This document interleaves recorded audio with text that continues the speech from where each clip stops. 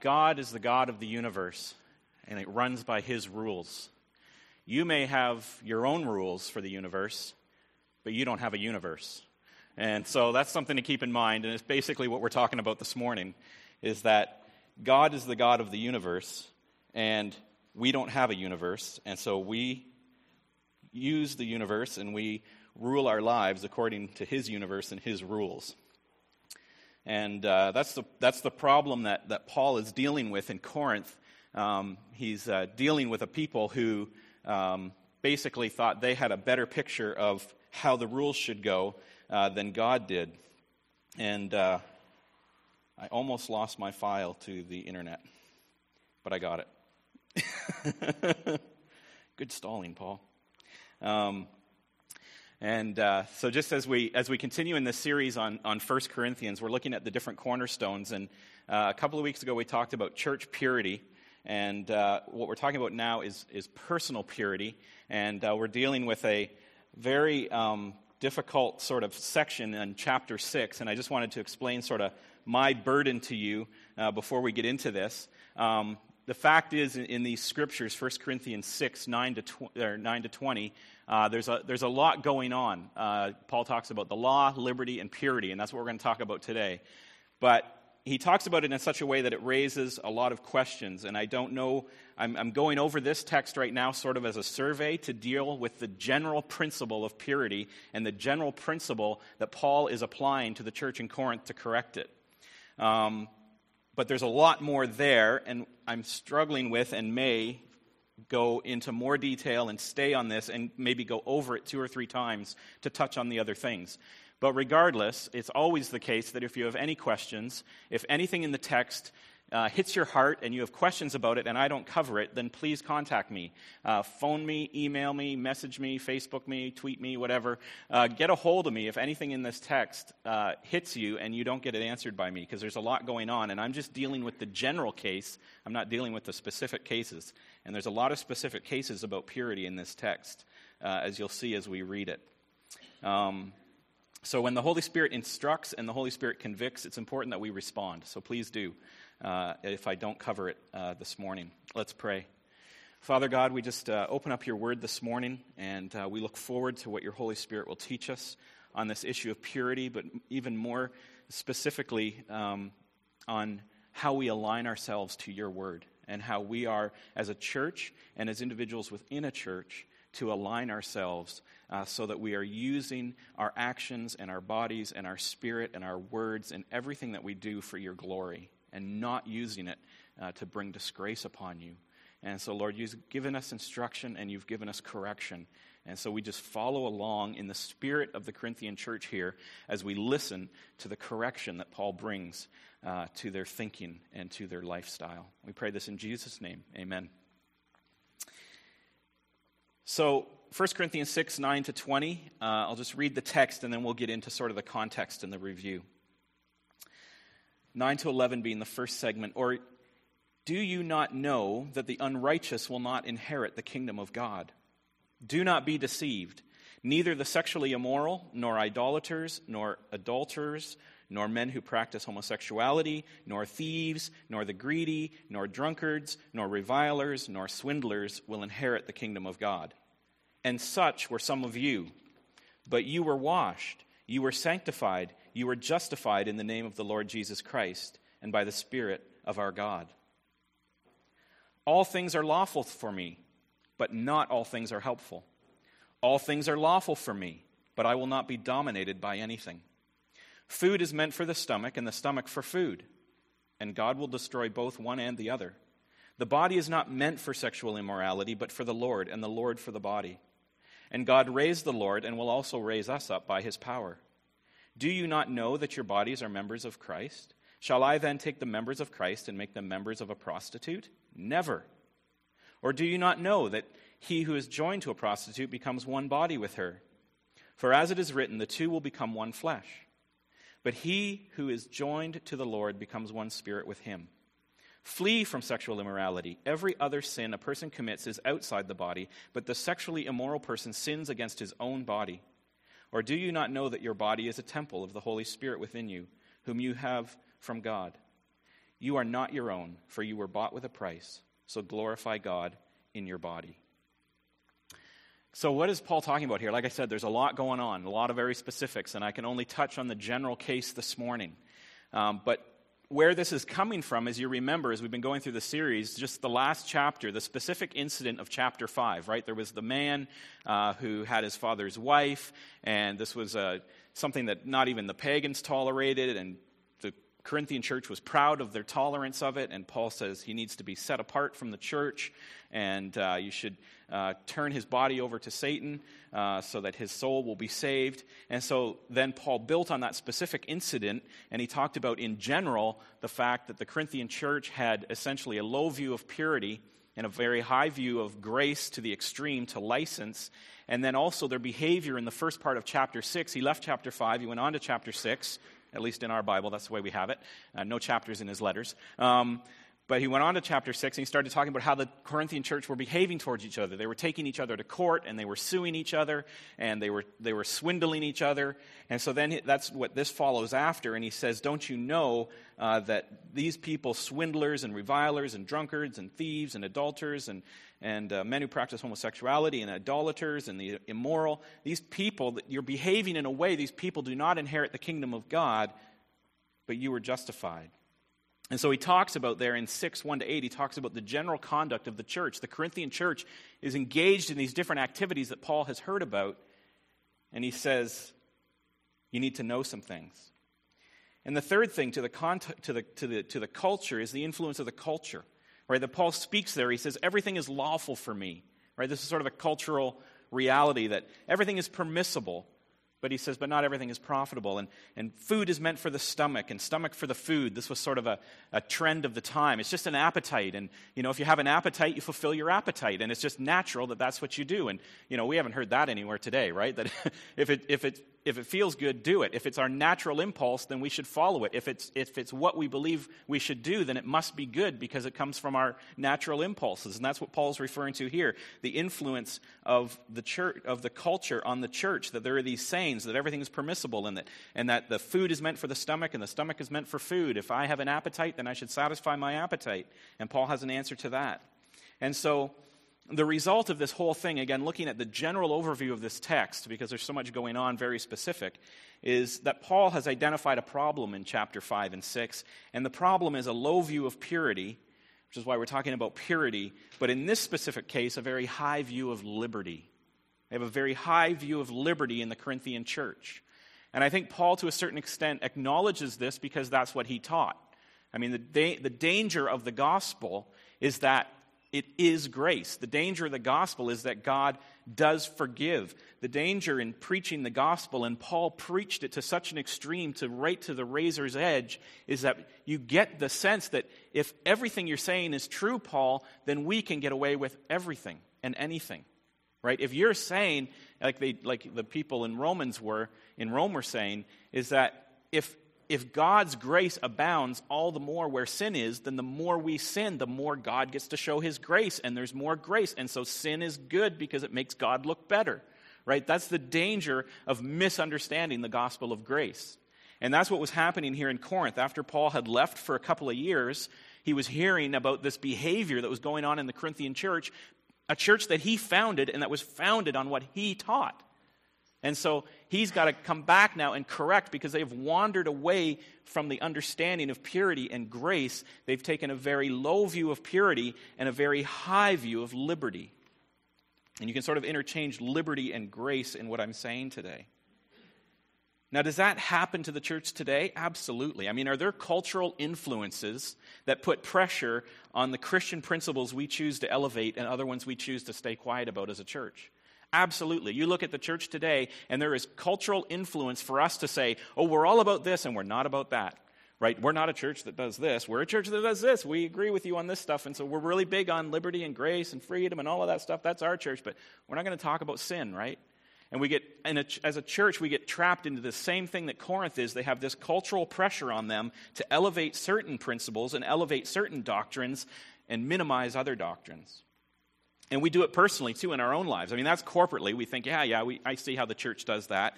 But then personally, this is where this text hits home. We do this personally in our own lives as well. right? Corporately, as a church, we do it because we're embarrassed, and we want to fit into the culture, right? We don't want to come down as prudes, and, we have to sort of let the immorality out there sort of have its way to a certain extent. But then individually, personally, we do it because we want to justify our sin while claiming righteousness. Because we like to think of ourselves as good, but we also like to maintain our behavior, right? And so we sort of tweak the dials on our faith. We sort of go through Sunday school, we go through church, we learn all the doctrines, we learn everything about God, we understand His love, and we understand His justice, we understand His grace, and we understand His wrath, we understand heaven, we understand hell, we understand purity, and we understand freedom.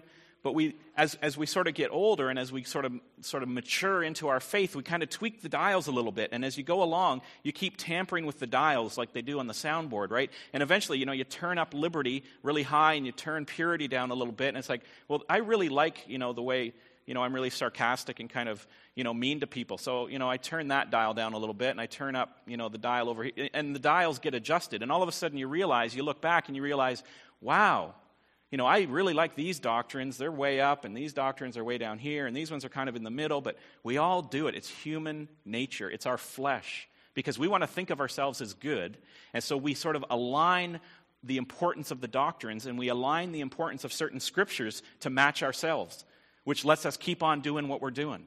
It lets us keep on behaving the way we're behaving that we're comfortable with and still feel like we fit with Scripture, because we don't want to get out of line with Scripture, so we just change the dials so that it matches.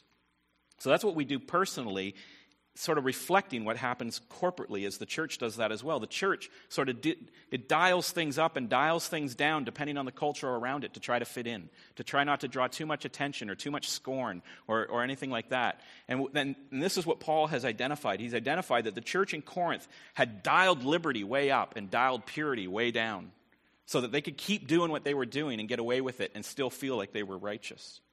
But liberty cannot be elevated exclusively above all the other Scripture. You can't take grace and elevate it above righteousness. You can't take grace and elevate it above justice and all the other things that need to go with the whole counsel of Scripture. And so the emphasis here is the importance of knowing the whole counsel of God. And everything, including liberty and grace, has to be tempered with all of Scripture, all of the principles, all of the doctrines of God. The whole counsel of God is the key phrase there. So Paul says to the church at various points through the Scriptures, and Acts 20 is an example. He says, speaking in Acts, he says, "Therefore I testify to you this day that I am innocent of the blood of all, for I did not shrink from declaring to you the whole counsel of God." So Paul is saying, look, I told you everything that you needed to know. I didn't just focus, I didn't just dial this up and dial this down. I taught you the whole counsel of God. Or 2 Timothy 3:16, "All Scripture is breathed out by God and profitable for teaching, for reproof, for correction, for training in righteousness, that the man of God may be complete, equipped for every good work." In other words, the purpose of all Scripture is to equip us for good work. The purpose of all Scripture is not to free us up for the liberty of sinning, right? Which is what the Corinthian church was doing. Paul was looking at the Corinthian church and saying, you have dialed up this liberty doctrine to the point where you've given yourself license to be revilers and drunkards and swindlers and sexually immoral and maintain all these practices that the children of God do not inherit the kingdom of, they're not children of God, and they're not going to inherit the kingdom of God if that is what they worship, if that is the habit of their life. And you're missing the point of all Scripture or all doctrine. It's for the purpose that you be equipped for every good work, not for the purpose of liberating you for sin. In 2 Peter 1:3, again, Peter says the same thing. His divine power has granted us all things that pertain to life and godliness through the knowledge of him who called us to his own glory and excellence. And the elders seem to be failing in Corinth on this part, because as leaders, and as leaders in your own home as well, 2 Timothy 2:15, "Do your best to present yourselves to God as one approved, a worker who has no need to be ashamed, rightly handling the word of truth." Okay, so I say all of that as an introduction to point to the problem. The problem that Paul has identified is that the Corinthian church has elevated liberty, dialed down everything else, and they're overlooking all the other counsel of God. They're not understanding how their lives align to the whole counsel of God, and the purpose of the whole counsel of God is not to set you free to continue in sin. the purpose of the whole counsel of God is to equip us for every good work and all things that pertain to life and godliness. And Corinth was missing the mark on this. And we adjust the dials in our own life as well. So we need to have the light of the whole counsel of Scripture on our life, not just our favorite verses, right? You don't just take your favorite verses that you liked from Sunday school and camp on those 4 or 5 verses for the rest of your life and say, I'm fine because I remember what the Bible said. We talked about one last week, right? Don't judge. Okay, we like that one. So, I'm just going to, don't judge. I'm not going to, there's 30 other verses out there, but I'm not going to look at them. I got don't judge, and that's all I care about, right? I got God so loved the world that he gave his only begotten Son, that whosoever believeth in him shall not perish, but have everlasting life. That's it. That's all I need. I'm good. Don't need to read anything else. I believe in God, so I'm good, right? And so we dial those scriptures up, and we just avoid reading the others, and we don't let the whole counsel of God teach us. And so what's Paul's prescription then? What's Paul's prescription to the church at Corinth? And the prescription that Paul gives is knowledge. In this chapter, this little chapter, verse 6, where he's dealing with all these issues of immorality and sin and who inherits the kingdom of God and who's righteous and who's unrighteous, he says 5 times in the chapter, 4 times just in the text that we're looking at, but 5 times in the chapter he says, do you not know? It's a rhetorical question. He's saying, don't you know? Don't you know? Don't you know? Don't you know? Don't you know? Don't you know? He says it 5 times. The Corinthians, the only thing he can explain is that they seem to have forgotten what all of Scripture teaches them. They seem to have forgotten the whole counsel of God that Paul conveyed to them. Because when he left Corinth, he knows he had conveyed the whole counsel to them. And so he says, in the earlier part about the lawsuits, he says, don't you know that we will judge angels? And then he says, don't you know that the unrighteous will not inherit the kingdom? Then he says, don't you know that your bodies are for Christ? And then he says, don't you know that you become one flesh in fornication? Then he says, don't you know that your body is a temple? 5 times Paul goes through this chapter and he says, don't you know what you're supposed to know?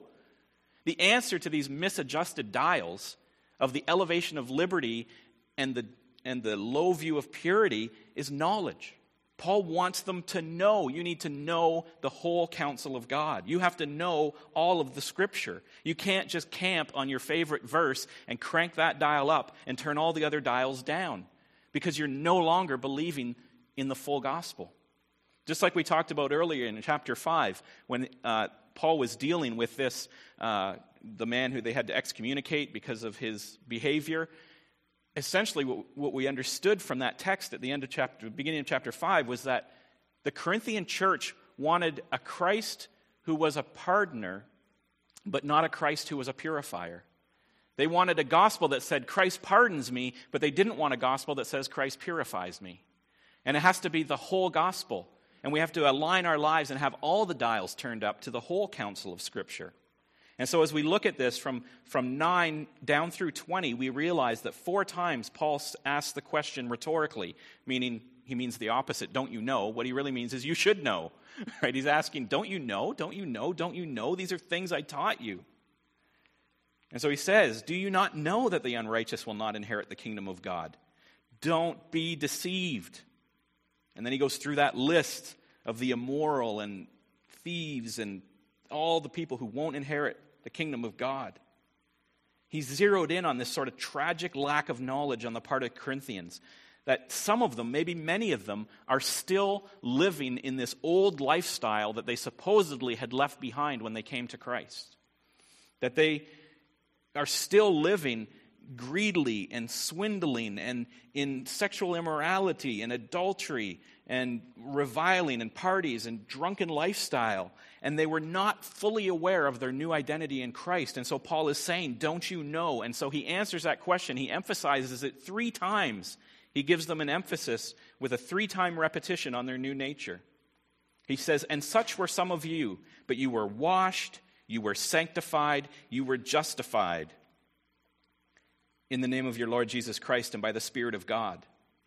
Paul says, you were washed clean of these sins. You were set apart from the world for God. And you were given a right standing before God. In other words, you entered into a state of grace. You were saved.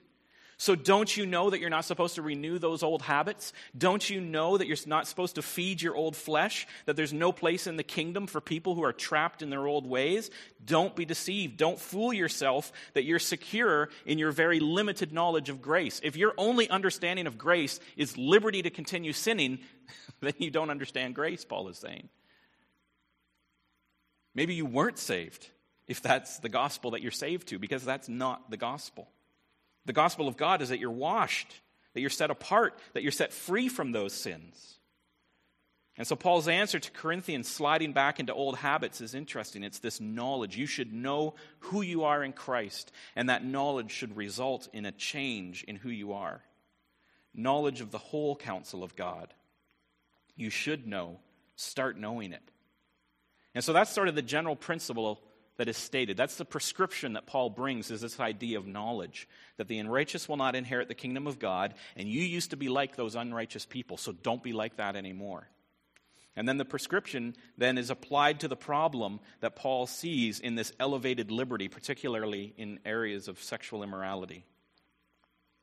So the specific knowledge that Paul teaches the Corinthians here, he gives two general cases, and then he gives a specific case of immorality. And the two general cases he talks about in terms of lawfulness. So as you're following along there, Paul says, all is lawful for me, but not all things are helpful. For Paul says, so basically he's saying, it's true, you can say that all things are lawful for you. Okay, I'm not going to deny that. You were apparently listening when I taught you that. When I taught you that we're dead to the law and that, Christ has done what the law couldn't do and that, we're under a covenant of grace now. So you were listening when I taught you that. Paul, you can say all is lawful for me, that you're no longer obligated to the law, but you cannot elevate that one teaching above every other teaching. That not all things are helpful in working out your salvation, which is also something that you need to do. Right? So Paul is saying all things are lawful for you, but not everything is helpful. You're not under law anymore, but that doesn't mean you just do anything. If you were to look in Philippians, Paul teaching the Philippians there, he says, therefore, my beloved, as you have always obeyed, so now, not only as in my presence, but much more in my absence. Oh man, he wishes the Corinthian church did this in his absence, right? He was away for a few years, and everything went sideways on them. He says to the Philippians, not only as in my presence, but more so in my absence, work out your own salvation with fear and trembling, for it is God who works in you, both to will and to work for his good pleasure.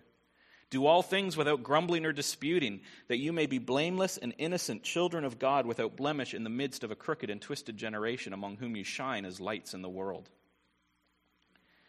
So he's saying, essentially, if I was to put those two together, he's saying to the church in Corinth, in my absence, you could sort of try and hang all of your actions on the one idea that you're free from the law. In other words, you could dial up liberty and behave as if everything depended on grace. But what will you do when God asks you what you did with your salvation? How did you work out your salvation in your life so that grace led you to be blameless and innocent in the midst of a crooked and perverse generation? Right? The Corinthian church would have no answer to Paul or to God or to anybody on that. Because they took their grace and they didn't work out their salvation in their life like a math problem. Like they didn't work it out for the purpose of being innocent and blameless so that they would be a light, so that they would be different than the crooked generation around them. You look at the list that Paul gives there in Corinthians 6, and basically they were taking their grace and they were working out their salvation in such a way that they looked exactly like the crooked and perverse generation around them. They were swindlers, and they were revilers, and they were drunkards, and so they were not looking any different. And Paul's saying, you dialed up liberty, but you forgot you're supposed to work out grace to the accomplishment of being innocent and being a light in a crooked generation, not making yourself identical to a crooked and perverse generation. You've elevated liberty to the point that it no longer is accomplishing its purpose, that you are set free by grace so that you can be free from sin, not set free by grace so that you can be re-enslaved to sin. And that's where Paul digs in a little deeper with his next phrase. He takes it to the next level and he says, all is lawful for me, but I will not be dominated by anything. Not only is it not helpful, but I will not be dominated by anything. And now things start getting real, right? It's true that you can say that you are free from law, because I did teach you that. I did teach you that you are free from the law, and everything is lawful for you. But wait, Can you elevate the truth that you are free from the law above all these other truths? And I could just see, Paul pulling out his other letters that he had written and saying to them, what about Romans 6, 5-6? What about, for if we have become united with him in the likeness of his death, certainly we shall also be in the likeness of his resurrection, knowing this. Knowing is the important thing. Knowing this, that our old self was crucified with him in order that our body of sin might be done away with, so that we would no longer be slaves to sin. So Paul says, that's fine, Corinth, you get it. Everything is lawful for me. You've dialed up liberty. But what about this? What about the fact that Christ died so that our body of sin might be done away with, so that we would no longer be slaves to sin? Paul says, everything is lawful, but I won't be dominated by anything. And that's what was going on in the Corinthian church. They'd let sin reign to the point that they were being dominated by sin. That's the danger in our own lives. When we dial up liberty and dial down purity, we can let sin dominate us in our lives. And we can say, I'm free, but we're not free. We're hooked on sin. We're addicted to it. And Paul says, you cannot elevate grace and you cannot elevate liberty to surpass the principle and the reality that we're no longer slaves to sin. That sin cannot reign in our lives. Or Romans 6:12-14, he goes on and he says, let not sin therefore reign in your mortal body to make you obey its passions. It's like a direct contradiction to food is for the stomach and stomach is for food. Right? This cultural idea that if it's an appetite, then it must be good and we can satisfy our appetite. Paul says the exact opposite. He says, let not sin therefore reign in your mortal body to make you obey its passions. Who's in control, your stomach or you? Do not present your members to sin as instruments for unrighteousness, but present yourselves to God as those who have been brought from death to life, and your members to God as instruments for righteousness. For sin will not have dominion over you, since you are not under law, but under grace. So Paul is explaining to the Corinthian church here that you've got this lawlessness completely upside down. You've got this idea that you are free from the law completely backwards. You think that freedom from the law and grace and liberty is that you can go on sinning. But he says here in Romans, he says that sin will have no dominion over you since you're not under law but under grace. It's the very fact that you're under grace that you can get out from under sin. When you were in law, you were trapped in it because the law just pointed out to you all the things that were sin and all the things that you were stuck doing. Right? Paul says it was the law that showed him that he was sinning. And so Paul says that sin won't have dominion over you because you are under grace. It's a liberty to be free from sin, not a liberty to sin. And so Paul says, yeah, it's true. All things are lawful, but what about not letting sin dominate you? How are you doing with that? Do you know that your sin is not supposed to control your life, that you're not supposed to be a slave to it? So Paul is not sure that they do know that. And so he lays out a little bit more knowledge on them, just as an example of how to use Scripture to fully inform our lives. So those were sort of the general cases, everything is lawful, but not everything is helpful. Everything is lawful, but don't let sin dominate you. Those are sort of the general cases. But then Paul zeroes in the last part of the text here. He starts to talk about or to explain the specific case of fornication and how, if the Corinthian church understood the whole counsel of God, they would understand how to apply it to their lives. And so he gives specific examples of the doctrines of Scripture or the principles and the truths of God and how those truths, if the Corinthians understood the whole counsel and they were applying the whole counsel of Scripture to their lives, if they understood those things, how it would correct their behavior. So here's the specific example. He explains the specific implications of the sin of fornication, of becoming one flesh. And so the people at Corinth were basically treating their sexual appetite just like their food appetite. Right? They were saying, well, I'm hungry, so I eat, and that's okay. And so if I want to satisfy this appetite with this person, then that's okay, because it's just an appetite. It's just a desire of my body, and we're meant to fulfill the desires of our body. And so Paul says that that's not true. God will destroy both food and the stomach someday, and your body is not meant for sexual immorality, but it is for the Lord, and the Lord is for the body. And so they treated very lightly the implications of sexual sin. And they figured that it was natural as hunger for them to satisfy their sexual desires. And part of this has to do, it's in our culture, but it was very explicit in Corinth. He talks about the temple, and Paul's drawing a very close connection because in Corinth, the biggest building in Corinth was the temple to Aphrodite. And Aphrodite was the goddess of love, and so to worship at the goddess of love, you had sex. That was the communion of the goddess Aphrodite. And so there were women and men at the temple all the time for people to come and worship. So that's the reality that the Corinthian church was dealing with. We don't quite have that in Halliburton. There isn't a big temple of Aphrodite. We have other problems. This is a problem in culture. It's not unique to Corinth. It's not unique to us. It's unique to mankind.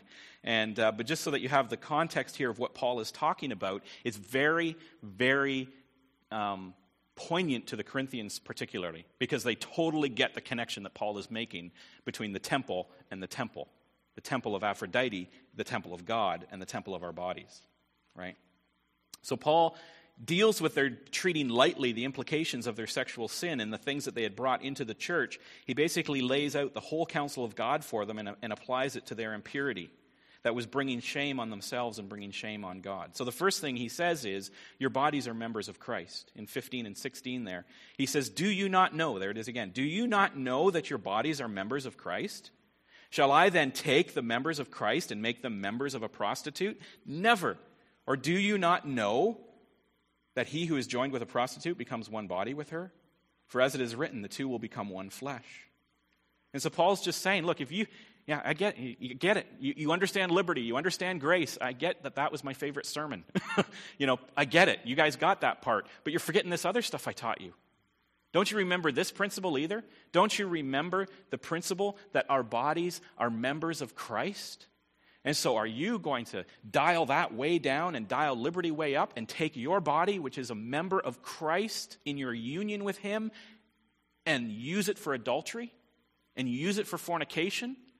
Paul says, never, with an exclamation point. There is no punctuation in Greek, so we put that in there. You never do that. Never are you going to do that. If you had the dials set properly, you would remember, yes, it's true I'm free, it's true I have grace, it's true I have liberty, it's also true that my body is a member of Christ. And so that behavior is offside. They're both true. Liberty and the fact that we're members of Christ. And you can't dial up the one and dial down the other. And then Paul says, or do you not know? Here's some more stuff I taught you that you should know. That he who is joined to a prostitute becomes one body with her, for it is written that the two will be one flesh. Don't you know the mystery that God created in marriage? That a husband and wife will leave their father and mother, and the two will cleave and become one flesh. Don't you understand the significance of that mystery? Have you dialed that down to the point that you just couple your body with whoever you feel like and just pretend there's no consequences, that there's nothing going on there? He says you should know this. That dial should be turned up too. Don't you remember what I taught you? That the two become one flesh, and so it's not inconsequential that you're behaving this way, that every time you do that, there are consequences. So the first point that Paul makes in the very specific case of sexual immorality, he says, here's the whole counsel of God, not just grace, not just liberty, also the truth that you're one member with Christ. Also the truth that if you take that and you unite it in that way, in an immoral way, that there's consequences. You're bringing that into your body and into the body of Christ. And then he goes on the second specific application. He says, you should know this too. Don't you know that your body is a temple of the Holy Spirit within you, whom you have from God? You're not your own, for you were bought with a price. He gives you two things in there. So he gives them two more things. He says, you should know this. I taught you this too. Don't you know that your body is the temple of the Holy Spirit? You're going to take the temple of the Holy Spirit and go and use it like that? How come that dial isn't turned up? Right? Or don't you know also this, that you are not your own, that you were bought with a price, that Christ died for you, shed his blood for you? And so your body, you're using your body as if you have full rights to it, as if it's totally within your liberty to do what you want with it. But your body was bought with a price by God. And you got that dial turned way down. And don't we all? Right? These are the ones we like to turn down. Right? We like to turn down the dial that says God owns us, that we're bondservants by the grace of God to him and to obey the law of Christ. We turn that dial down because we like our liberty, right? We like our rights. We like our freedoms, right?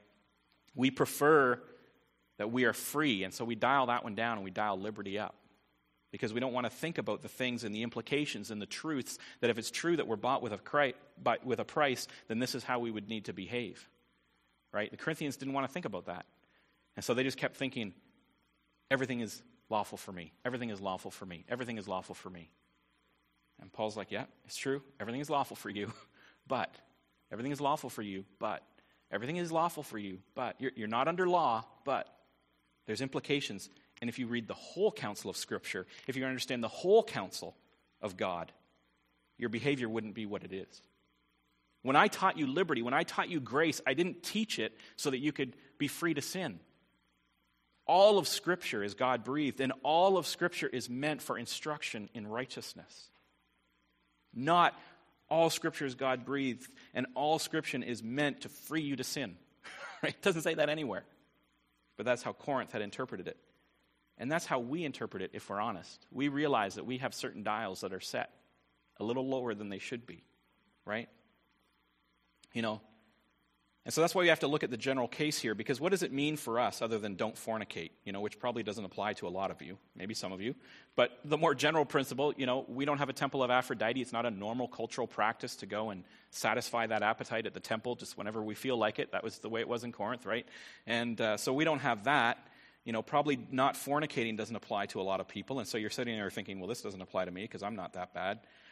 But the more general principle that Paul ends on is to glorify God in everything. To not elevate the principle of liberty to a point that it invites sin into your life and it jeopardizes your sanctification, right? And it's hard to do examples because it's our nature, especially these days, to resist lists, right? Like if I was to start to do a list, you would automatically start thinking, you can't do a list. That's legalism. And that's your dial getting turned right there when you think that. Nobody dares to make a list of things that might be offside or avoided or that legalism cry rises up, right? But some things are just wrong. And Paul dares to make a list, right? He lists them in Scripture. Paul calls the church out, and he says the church needs to judge according to these things, to the whole counsel of Scripture. Right? In chapter 5, they just excommunicated a member in violation of certain behavior, and we have to humble ourselves to Scripture and to each other and accept that there are boundaries on behavior. And boundaries on behavior, or simply listing scriptural principles that we're to live our life by, is not legalism. It's just encouragement. It's just reminders. It's just teaching. It's just an exercise in which we're able to align our Christian liberties with the truth of Scripture.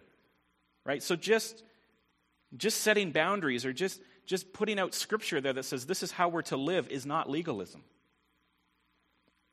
I had the membership covenant here. I was going to use it as an example. And I'm not targeting anybody in specific, but we came out with this membership covenant a year or so ago or whatever, and I get it. I'm not saying that or arguing whether it was worded exactly right or whether the intent of the membership covenant was communicated properly, but simply to point out this, that the membership covenant and what we now call the membership affirmation, it was a natural outcome of the principle that Lakeside Church is standing on the whole counsel of Scripture. Right? Like that's what it says. When you go on the website or you look at the letterhead, it says Lakeside Church, and then underneath, what does it say? Standing on the Word of God, right?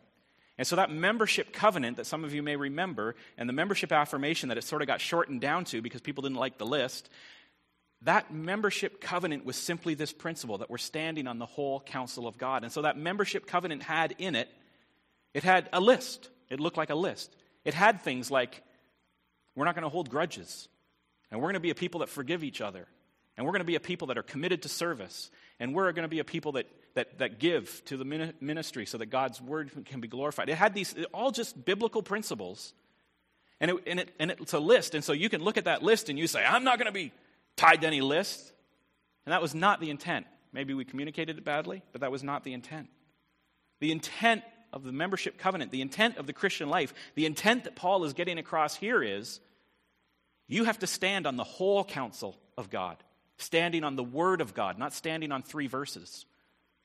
And so that when you sign up to participate in the Christian faith, you're signing up to engage with all the dials turned up.